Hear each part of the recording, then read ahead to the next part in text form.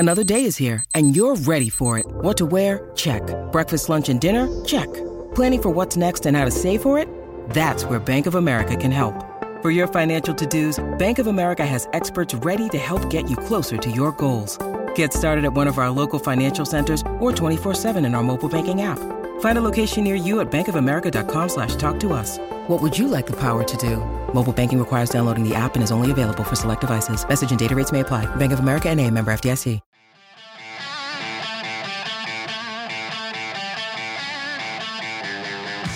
It's time for the Volquest Podcast, where we dissect the biggest news items of the week. Good Tuesday morning, everybody. Welcome into the Volquest Podcast. I'm Eric Kane with Matt Ray, Brent Hubbs, and Grant Ramey here today. As always, this episode is brought to you in part by our friends over at Exterior Home Solutions. For a free estimate, you can give them a call today if you have any home remedy, any repairs, any upgrades you want to do. Give them a call today at 865-524-5888, or you can visit them online at exteriorhomesolutions.com. As always, if you're watching this on YouTube, like this video and get this out in front of more Tennessee fans. If you haven't already, subscribe to the channel. We got an awesome promo deal going on right now over at Volquest.com, and there's no better time really to check it out than right now, because we got recruiting going on right now. Your fall camp starting in just a couple weeks. $1 for 1 month. New subscribers only over at Volquest.com right now. Take advantage of this awesome deal and join us on the General's Quarters. All right, guys, I thought it'd be a good idea to kind of revisit. We were actually asked this on the Mailbag Podcast last week, but we discussed this back in the winter and spring, and now in the summer heading into fall camp. Realistic expectations for Tennessee football. Kind of what are they for you? And we can kind of go around the room a little bit, but Matt, we'll start with you. Tennessee coming off a 10-win season in the regular season. Got an 11th win in the New Year's Six Bowl game, defeating Clemson in the Orange Bowl. You lose a lot of firepower, but still return an awful lot. What's realistic expectations for Tennessee this football season? Well, I think we touched on this a little bit, and I think a lot of it comes down to Joe Milton, keeping Joe Milton upright. What does tackle play look like? You've got some questions to answer there. Do you win the ones you're supposed to? I think Texas A&M's a big swing game for the Vols. You still have to go on the road to Florida early in the season and prove that you can win there. So there's some question marks out there. I mean, I think Rob shot it around 9-10, last week on the Mailbag Podcast. For me, I think it's probably 9 right now going in. I want to see some more questions answered during fall camp. I won't say that 10's out of the realm of possibility, but I think 9's probably the safe number to be at right now as we learn a little bit more about this football team in the next 2 months. For me, I'm working on position previews that get started on Monday, and so I've been diving into those and looking at things, and I did some preview stuff and some spring recap stuff as well. So I've looked at a lot of different numbers, and I think sometimes stats are overblown, as we all know. But there's a couple things that stand out to me, Grant, when I look at this team. One, and this is not a stat, but one, how in the world do they handle expectations? When really they were, it's been a honeymoon, right? There was no expectations in year one.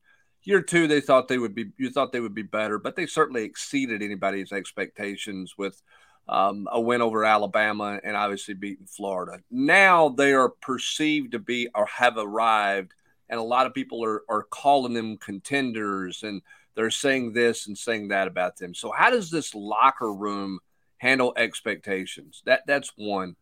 And two, for me, what is the offense? How do they adapt to Joe Milton's game? Because it's not Hendon Hooker's game. And Hendon bailed him out of so many issues so many times with his legs. I'm not saying Joe can't, but I don't know that Joe can do – I don't think Joe can do what Hendon could do with legs.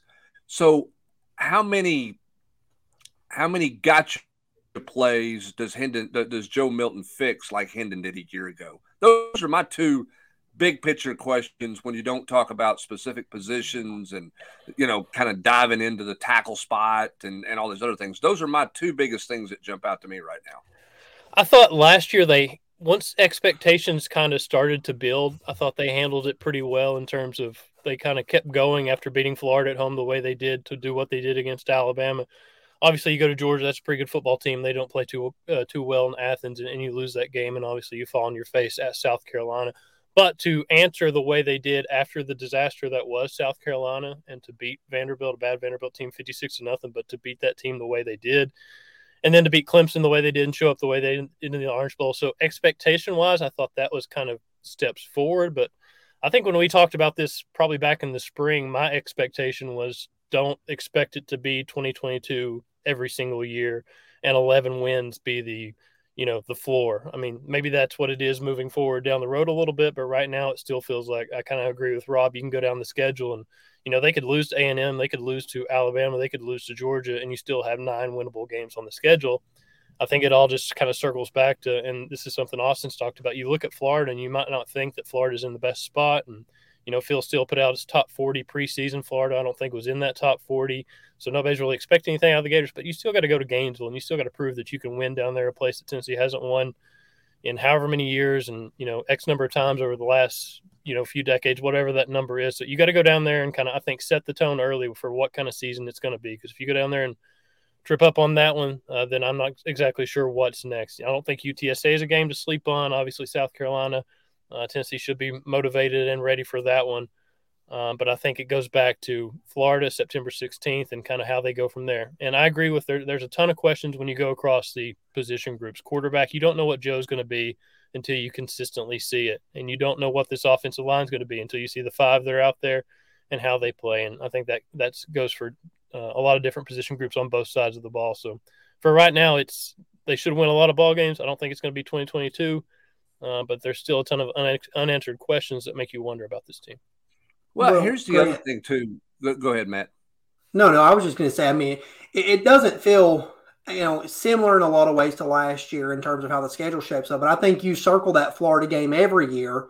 But as far as a game that, I won't say make or break, but kind of is a pivot point right there in week 4, it's just so big. It was so big last year. You had to win that game. And, this year, again, you've got to get that monkey off your back in the swamp. I mean, feels like when you look at the series history between those two, these past 2 games are as big as any on the Tennessee side of it right now, at least.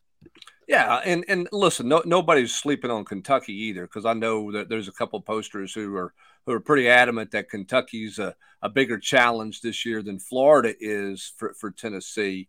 I'm not buying that because I do count the history, and I do remember that Tennessee was in control of that game last year, and Florida's throwing in the end zone on the last play of the game. So there's a monkey to get off your back, much the same way Kentucky's trying to get a monkey off their back about Tennessee, because they have lost that game seemingly every way possible for forever, with the exception of a couple of bizarre games, that head scratchers. Tennessee's had their number in every way. But coming off of Alabama, going to Kentucky is not going to be an easy task. There's no doubt about that. That will be a game that is a challenge. I mean, it'll probably be a night game up there. It'll be cold, and you know how that'll go. So I don't think anybody's sleeping on that game. But for me, it's the Florida game because it is the tone setter that you guys were talking about. Here's the other thing, too. And this is just, you can't control this. And I know Tennessee had a critical injury last year with Cedric Tillman that they were able to overcome. What they haven't had, Grant, is they haven't had critical injuries in the line of scrimmage when you look at it.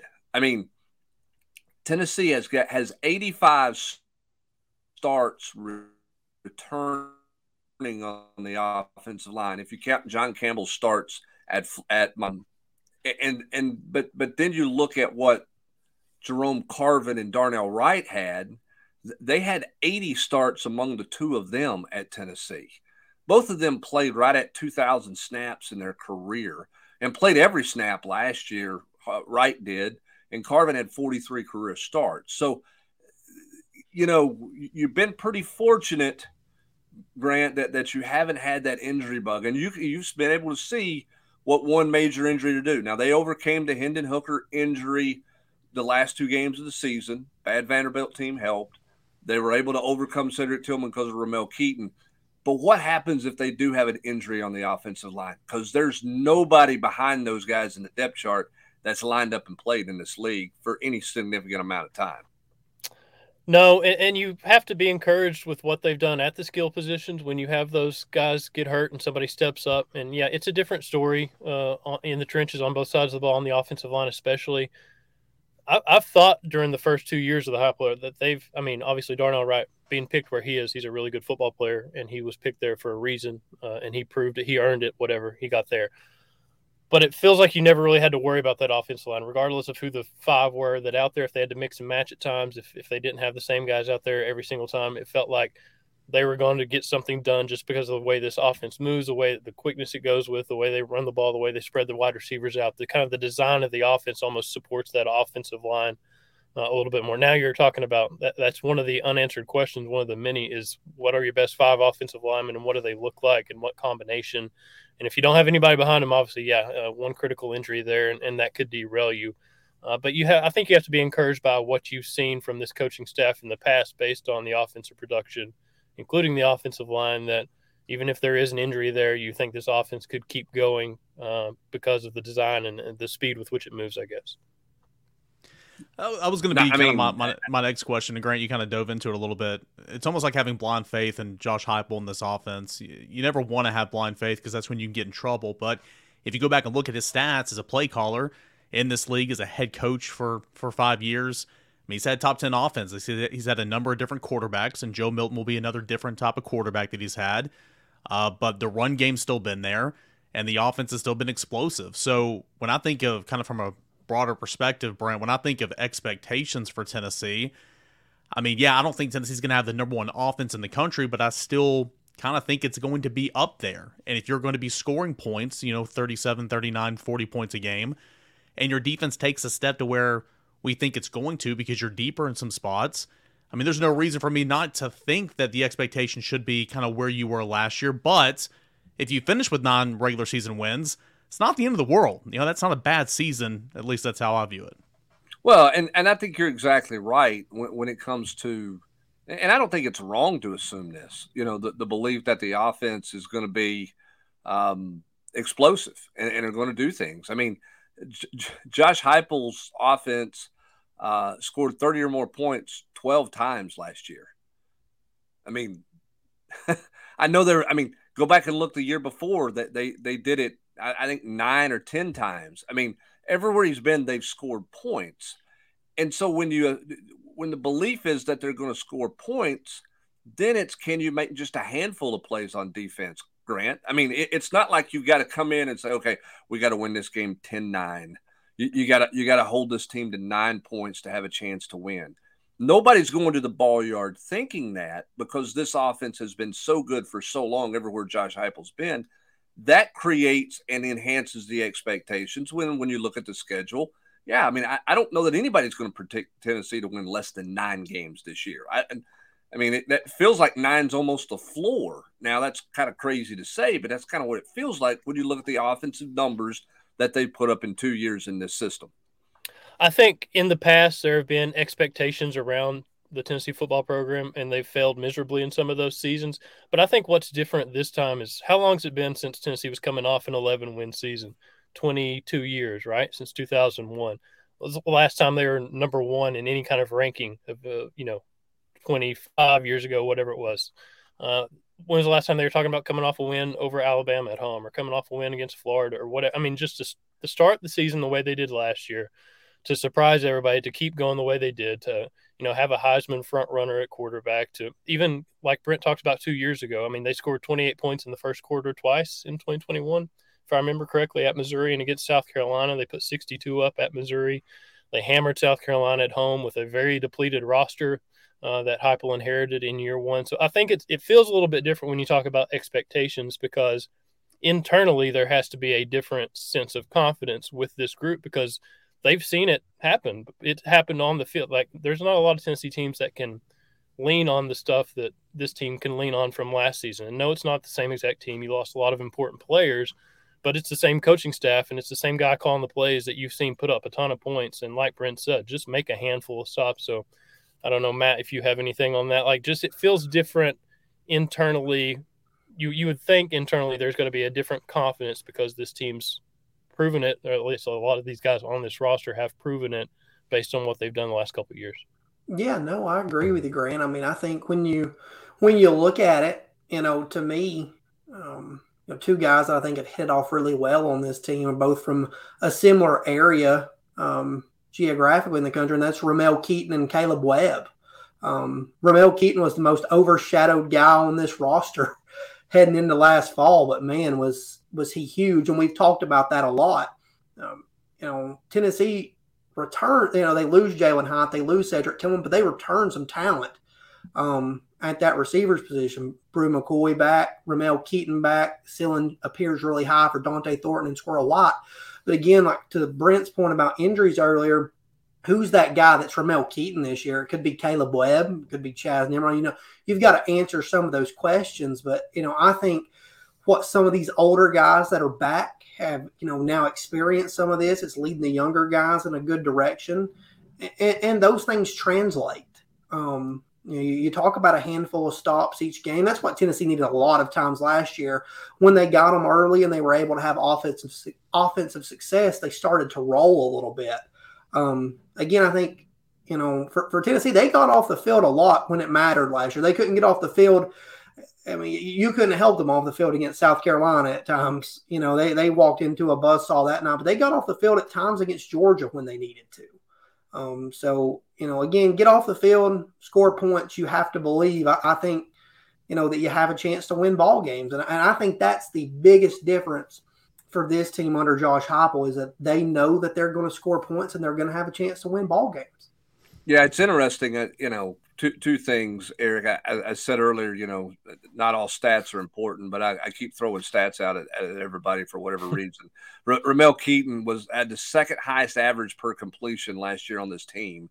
And in 2 seasons, Josh Heupel has had 6 different receivers with 450-plus yards receiving, which is bananas numbers. So I say all that to say this, too, because I'm going to contradict myself. I know it's a great shock to everybody. But I talked when we first started talking about this topic, I said, can this team handle expectations? Yeah, that's a concern. But the bigger concern is when you don't have expectations. Right, Grant? And this is a program that spent a long time not really having expectations. I mean, maybe there was some hope, maybe we can be a little better than we think. So there's a balancing act there of handling expectations and that being a, quote, concern about in your locker room versus a locker room that embraces the expectations because they believe that they're a good team because of what they've proven to themselves. I think Tennessee's kind of in that world right now, which is a pretty interesting place. Are they going to sort of step over, and turn those expectations into annual type things? Or are they going to say, well, we can't handle the pressure when everybody's talking about us? But I think you've got to have some expectations to have a chance to win. And I'm not sure this program's had enough of that the last few years. And I think it's a kind of a rare time where the outside expectations probably kind of meet what the local expectations might be for this football team. Like, yeah, I think they're a top 25 team. I don't think they're a top 5 team. They're probably around that top 15, hovering in that area. I think it's right to have questions about or wondering what Joe Milton can give you and how consistently he can give you and what this offense looks like with Joe versus what it looks like with Hendon. It would be one thing if they were expected and being picked to win 10, 11 games and you didn't think that was going to happen, but it feels like there's kind of a mesh point where it feels like the expectations for this team to be a 8, 9, 10 win football team and kind of, I don't think this is a bridge year or anything like that, but you're kind of wondering what's next for this program after what Hendon Hooker did the last 2 years. So I think it's one of those times where it feels like the expectations are kind of right where they need to be. They're not too low. They're not too high. It feels like they're right there in the middle. Yeah, I am a little surprised, though, Matt, that the Joe Milton love, that they just the ascension that Joe Milton is a Heisman candidate. He's just going to – and look, Joe was terrific when he came in mop-up duty last year, and he played well against Clemson. I throw the Vanderbilt game out because they got a lead, and they said, look, throw it deep. If you complete it, great. If not, we'll punt it. No big deal. So I kind of throw that one away. But I am a little surprised at the national Joe Milton love. Not that he's not deserving of some hype and some expectations. I'm not saying that. But there's a lot of everybody jumping on the Joe Milton train this offseason based on him being the backup last year for Tennessee. I'm a little surprised by that outside noise nationally. Be curious to see how Joe handles that himself individually. That's different than team expectations. Yeah, absolutely. I agree with that. That's a lot different than team expectations, and it's hard not to get caught up in that a lot of times. One of the things for me, I think, with Joe Milton, when he's getting that love, and not that he necessarily doesn't deserve that, but I think it goes back to something we said earlier. Maybe Eric said a little bit about blind faith in Josh Heupel putting up points. If he's going to be the guy, then I think the outside expectations from some of these national folks is that if he's going to be the guy under Josh Heupel, that it's just going to work, and it did work for 2 games. He like you said, he was excellent in mop-up duty. It worked against Vanderbilt. You can kind of throw that one out the window. And I thought Joe was good against Clemson. He was more decisive, extended some plays, had a couple of really good throws. The throw to Brew McCoy in the end zone was just one of the better throws you're going to see all year in all of college football. And I think if he's upright and able to stay in there, that's some of the stuff you'll see from him this year. Tennessee's going to attack the middle of the field more regularly with Joe Milton, and they're going to try to unlock his, potential with his arm. But again, there's just a lot there, that I think still left to be answered heading into this season. I think it's a Heupel factor. I think it's a built like Cam Newton and throwing it 80 yards at the Peyton Manning Passing Academy factor. Yeah. What I liked about Clemson specifically is there were times where he was holding on to the ball a little bit too long. He took a couple sacks or some 3-and-outs. It didn't look like the Tennessee offense that we had seen all season with Hendon Hooker running the show. And the way he responded to those, it didn't snowball and turn into something worse. The way he stepped into the pocket and threw those touchdowns to Squirrel and to Brew in traffic in the end zone, those darts.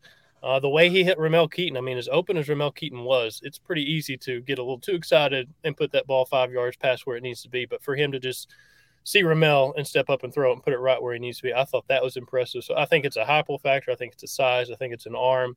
I think it's what he did against Clemson on a pretty big stage on national TV, a New Year's Six bowl game. I think that's kind of the multiple factors where people are really kind of buying into what Joe can do this time around. Clemson was without a couple of guys, but overall, top to bottom, top 3 defense you saw all year. Yes. Georgia, Alabama, and then Clemson. If you started talking about defenses heading into the season last fall, those were the ones that everybody had as a top 3. And, I think Clemson was still there at the end of the season. Maybe it was Miles Murphy that was out, but Brian Brzee played, and, Darnell Wright had a really good day against him. But overall, a very talented Clemson defense from top to bottom. My question with Joe, and until we see it, I don't know what it's going to be, is his pocket presence. And we were discussing this on the board the other day in one of the threads. His pocket presence in terms of just sensing pressure, and also just reading the defense and taking off and running and getting what he needs to get at certain times when he needs to get. I thought Hendon Hooker was really good at that, at just taking off with it when he needed to extend drives and to keep things going in the right direction. I want to see that from Joe, and kind of how it looks compared to what it looked like in 2021 early in that year, and what it looked like when he had the ball mop-up duty this past season.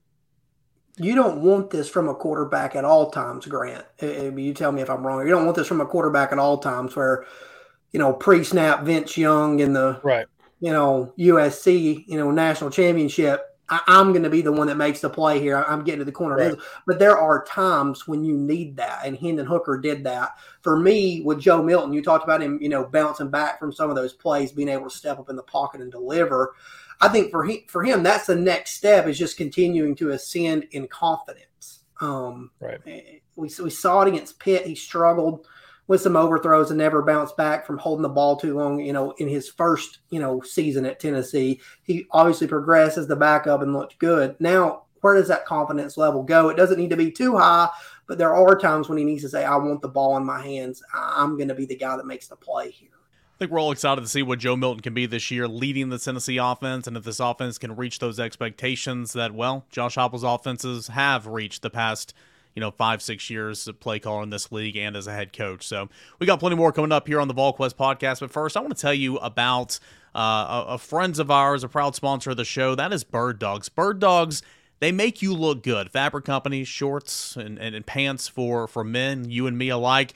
They got these stretch khaki shorts designed for a slimmer fit through the thigh and leg that truly gives you a sculpted look. Now, the shirts, they do the exact same thing as Lululemon do, but they fit way better because those shorts are made of some stiff, restricting cotton. But Bird Dogs fixed this issue with inventing a cloud knit fabric that looks just like khaki but stretches so that it gives you a slimmer fit but doesn't sacrifice any movement. The versatility with Bird Dogs, again, I've got slacks, I got shorts, warm in Omaha, out to eat, some beer with the boys, into the press box. You can go on a date with these. You can wear them to church. The versatility is endless for casual or for business attire. Bird Dogs has got you covered. And I'm going to give you a promo code right now, okay? If you go to birddogs.com and use this promo code VQ, see this little Yeti-style tumbler I've been drinking out of all episode long?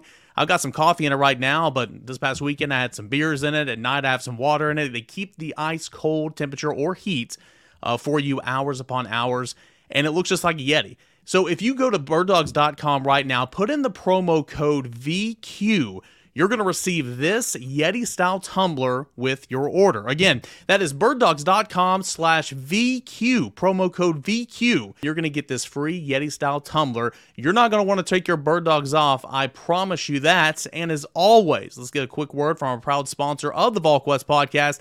That is Exterior Home Solutions. Your roof, it's the most important protection against nature for your home or your business. That's why I trust the experts at Exterior Home Solutions. As always, big thank you to Exterior Home Solutions for making this coverage of the Volquest Podcast possible. SEC Media Days, it is next week, right? This time next week, there will be teams at the podium, coaches and players alike. Tennessee will take to the podium on Thursday, and it was announced yesterday the 3 players who will be representing the University of Tennessee. No surprise, but some pretty good representation there. You got quarterback Joe Milton, tight end Jacob Warren, and defensive lineman Amari Thomas. Grant, these 3 representatives, any surprises? Anybody that you thought might be there in place of one of these 3? No surprises for me. My only real expectation, I didn't really try to sit down and guess who these 3 were going to be, but it felt like it was going to be Joe Milton and whoever else, 2 other guys, because I think Joe Milton's a guy that he said all the right things. He's done all the right things. He handled everything the last couple of years with Hendon Hooker the right way. He never said anything publicly that would bring bad light on the pro. I mean, it's felt like every time the camera's on, he's got a big smile on his face and he's saying the right thing. And that's what you want out of your redshirt senior quarterback. He's been around. He's seen everything. He's done everything.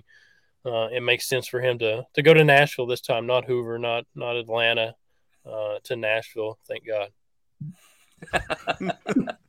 Sorry, had to get that in there. There were some players that could have certainly went. I mean, Aaron Beasley's the guy that could have went. Cooper Mays is the guy that could have went. I mean, there's plenty of representatives up there. But, Brent, I think the purpose of this is, you know who your quarterback is, so Joe Milton goes. There's a lot of teams around the SEC that didn't send a quarterback because they're a little unsure right now.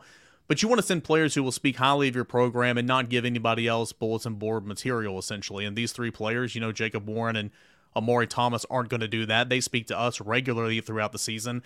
There's kind of a strategy behind it, and so that's why I think these 3 make a whole lot of sense. Yeah, and look, I mean, I hope that we're past and coaches are moving past this idea that you got to shield or protect some player from the media, that the young quarterback, the sophomore quarterback, is not ready to handle that spotlight. I mean, these guys are on social media.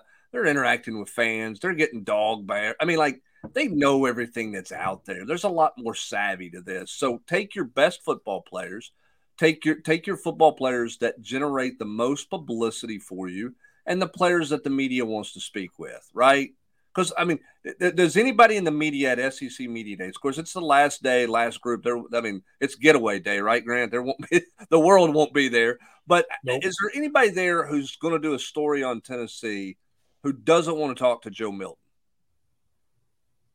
Nobody, right?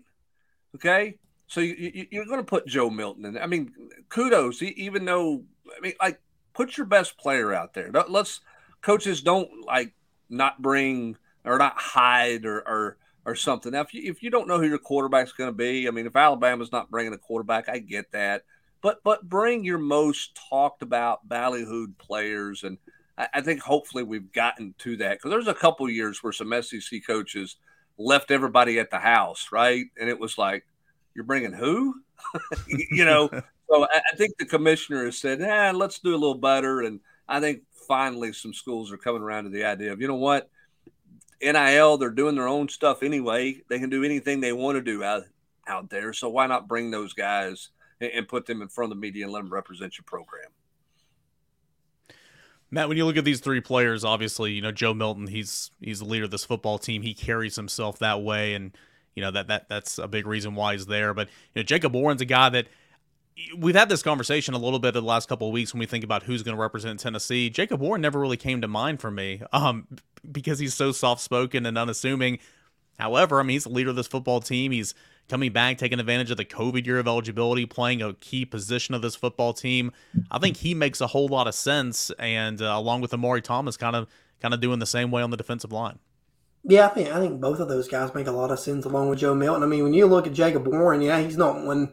I think Cooper Mays was the one that probably came to mind for me first. But Jacob Warren's like having another coach out there on the field for Tennessee. Yeah. He's been around the program. He's so valuable. He's such a high IQ guy. He's just very well spoken. He makes a ton of sense, and good for him. And getting the opportunity to go do this, this time around as he, embarks on his final season here at Tennessee. Yeah, the guys. He's been through everything at Tennessee. He feels like he's been at Tennessee a decade. Yep. That he's played there, and obviously he's an important piece of the puzzle. I think offensively, Jacob makes sense. I think Brew McCoy would have made sense as well. Cooper Mays. They had plenty of options there to talk about this team. But again, when they get to those breakout tables, everybody's going to flock to the Joe Milton table. To see what he has to say and to have a conversation with him about being the leader of this offense and everything else. So we'll see what Joe has to say. He's already dropped the, what is it, Joe doesn't lose in Florida or something along those lines. He'll be asked about that. I don't think that's exactly how he meant it, but I'm sure it's going to be in every locker in the Florida locker room when their practice for Tennessee comes about that week for sure. Hubs, Jacob Warren hadn't been here a decade, but if you've been here since before COVID, it just feels like you've been here a decade. All right, if y'all haven't looked at the list, how many quarterbacks do you think are going to be in Nashville? I have not looked at the list. All right. I know that our boy, our Rogers, Mississippi State's going to be there. Will Rogers, correct. Will Rogers is going to be there. LSU's bringing a quarterback, right? Jaden Daniels, that's correct. That's All right. 3 total, including Joe. KJ Jefferson's going to come from Arkansas, right? KJ Jefferson's there from Arkansas. I would imagine Spencer total. Rattler's going to be there for South Carolina. Didn't Matt just say Spencer Rattler? I don't know. No. Matt, who did you just say? I haven't said anybody. I'm just counting. Will Rogers, Spencer Rattler, Joe Milton. That's 4. Anybody else? Who's is Leary from Kentucky? No, coming? he's new. He wouldn't go. I don't know, Eric. He's like a 6-year transfer, man. It's all about the quarterback position at Kentucky. It's an upgrade from what they had. There's no doubt. Rob's not here to chime in on that, but I just feel like since he's new, he's not on the list, is he? You can straight up ask him right now if he drinks mayonnaise in his coffee. That's a storyline in and of itself. Yeah, I'm a little surprised Kentucky's not bringing Leary. To be honest with you, when you look at where they are, the youth that Kentucky. they had. Eli Cox, Octavius Oxendine, J.J. Weaver. That's it. Four quarterbacks. That's it. That's the list. That's the list. I'm going down it right now. There's a ton of offensive linemen, a ton of defensive linemen. So all of that diatribe where I said coaches have figured this out is no longer true, right? Well, it might be true. It might just be a reference. This might just be kind of condemning SEC quarterbacks in 2020. Well, you think about it. Ole Miss doesn't know who their guy's going to be. Alabama doesn't know who their guy's going to be. Auburn doesn't know who their guy's going to be. Kirby was not bringing Carson back, right? He's bringing Brock Bowers, Kamari Lassiter, and Cedric Van Prawn. He's not bringing Tate Ratledge to talk about Neyland Stadium. He's not bringing Tate Ratledge. He's not bringing anybody that's recently got a speeding ticket, I guess, as well. Oh my goodness.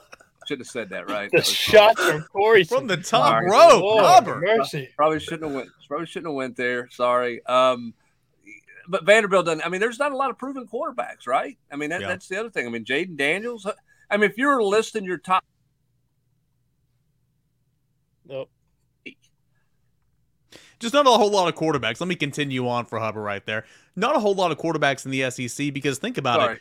You're replacing a really good quarterback class that obviously just left. I mean, you got Stetson Bennett, who just coming off a national championship. Hendon Hooker's returning. Anthony Richardson was getting a whole lot of hype. And, of course, Will Levis was getting a whole lot of hype. Plus, Spencer Rattler was a name. You also had Will Rogers, who's been there for a decade. I mean, there were so many quarterbacks in this conversation last year.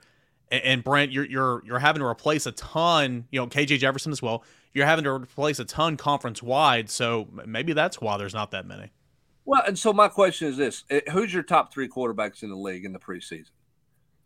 Great question. Don't know. KJ Jefferson's up there. Jaden Daniels is up there. And depending on who you ask, probably Will Rogers or – See, I don't love KJ Jefferson. I have a hard time with that one. I mean, I thought, he lost those receivers from 2 years ago. I thought he was average last year at Arkansas. Now, he didn't have a whole lot of help, I guess, as part of it. But I don't know that I'm buying the KJ Jefferson. Now, Jaden Daniels, he figured it out after Tennessee left town. Yeah. He wasn't very good when Tennessee was there, but he started to figure it out, obviously, down the stretch. I don't know. I mean, who the preseason top 3 quarterbacks are going to be versus who the top 3 quarterbacks are, say, the second week of October will be a very different, I think could potentially be a very different list than what you see in the preseason. Shout out South Carolina. They're bringing a quarterback and they're bringing a punter too. So Kai. We got a kicker coming. We got a punter, and they got another guy named Tonka Hemingway. All name team right there. So you got a punter, you got a quarterback, and you got a dude named Tonka Hemingway to go along with Octavius Oxendine from Kentucky. That's true too. Who Tennessee fans are very familiar with. Yeah, there's a lot of good names. Names going to be in Nashville this year. All right, let's wrap up with this. On 3, kind of shuffled around the rankings, made a new updated rankings list earlier this week. And Matt, a couple of Tennessee commits and targets on the move, a couple jumping into the on 300 and making some moves there. Yeah, I mean, Jeremiah Hurd's the big mover there, moving up to 292 overall. A guy, I think when you look at the ranking system, from top to bottom, you kind of see what you're looking for, verified measurements. And, man, does he have it. Every bit of 6'8", 292, 293 pounds. Has only been playing football for roughly a year. I think he started on about July 14th or somewhere in that range this time last year. Comes from a basketball background, big mover. And he was a big mover in the rankings. So, it's something that's exciting to him. He's even more excited to get back to work at Model High School this week as they get ready to, get rolling toward the fall. And then obviously Braylon Staley climbs up in the rankings. He's number 101. He's the highest Tennessee commit in the rankings right now. Caleb Beasley, I believe, right behind him. I think Caleb Beasley stayed pretty close to where he was at. Jonathan Ankle's still there. Jake Merklinger took a dip. He didn't have a chance to work out this summer, and as we kind of know, that tends to hurt you a little bit in the rankings. Peyton Lewis continues to climb up to around number 218 overall. A guy I think Tennessee nabbed pretty early in the recruiting process. Tip of the cap there to Jerry Mack for getting in on Peyton Lewis early. Tennessee was able to lock him down. Prevent him from taking a visit to South Carolina and letting things, get, more 50-50 there. And then, outside of that, there were some questions on the general's quarters about targets, like Mike Matthews. He fell back from 24th to 32nd. And, my answer to that's simple. I just think overall, I think you're splitting hairs, when you're getting up there that close. I mean, Dylan Raiola has been number 1 at one point in time. Dylan Sturt has been number 1 at one point in time. Williams Nwaneri is now number 1. There's just not a lot of difference between those guys. And when you're basing it on projections around, what their NFL draft stock could be, I think it's hard and you're trying to get it right. You're trying to take a lot of different factors, into effect. But, overall, if you're inside the on 300, or even right on the cusp of it, if you're a 4-star, the industry thinks really, really highly of you, and you have a chance to be a really good football player and play on Sundays. And regardless, I mean, if you're a Tennessee commit right now, I mean, Tennessee overall, especially with the pool of players it's still chasing, I mean, you're in a good spot. Doesn't matter what doesn't matter where exactly in these rankings are, because Tennessee is pulling from a group of players that it just wasn't a couple years ago. Am I right? Yeah, absolutely. So, I mean, when you kind of look at, who's left on the board for Tennessee, there's a ton of big names left on there. Daniel Okoye, inside the top 100. Jordan Ross inside the top 100. Mike Matthews inside the top 100. They're going to swing it. Aiden Breland, and, there's a ton of guys still on the board for Tennessee inside the on 300. Maybe, a guy that hasn't been mentioned as much in terms of rankings, but Bennett Warren inside of the on 300. Maybe not a more important prospect, on the offensive front in this cycle for Tennessee. Amari Jefferson, a guy that we've talked about for a while being pretty underrated. Tennessee battling Alabama tooth and nail there right now, and he got bumped almost, I think, inside the top 120 range. Ryan Wingo still hanging out there around 97. So for Tennessee overall, still a lot of opportunity out there. But at the end of the day, these rankings are fresh coming out of camp season and 7-on-7 season. There's a whole season left on the field. These things can shift again. So you'll learn a lot more about these guys as they transition from junior year to senior film. Of course, Tennessee's recruiting class continuing to take shape over the next couple of weeks in the month of July, and a lot of these guys about to gear up for their senior football seasons and senior year of high school.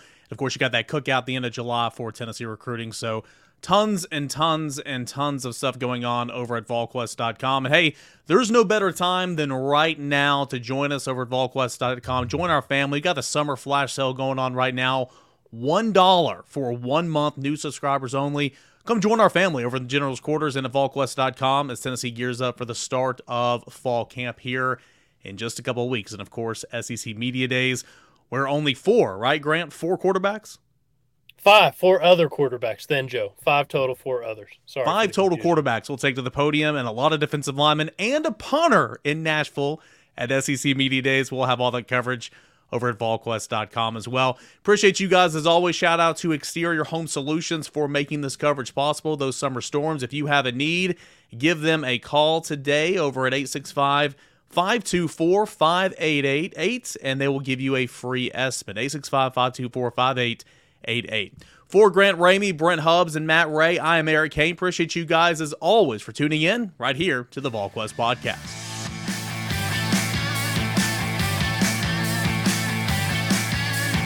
You've been listening to the Volquest Podcast every week here on Volquest.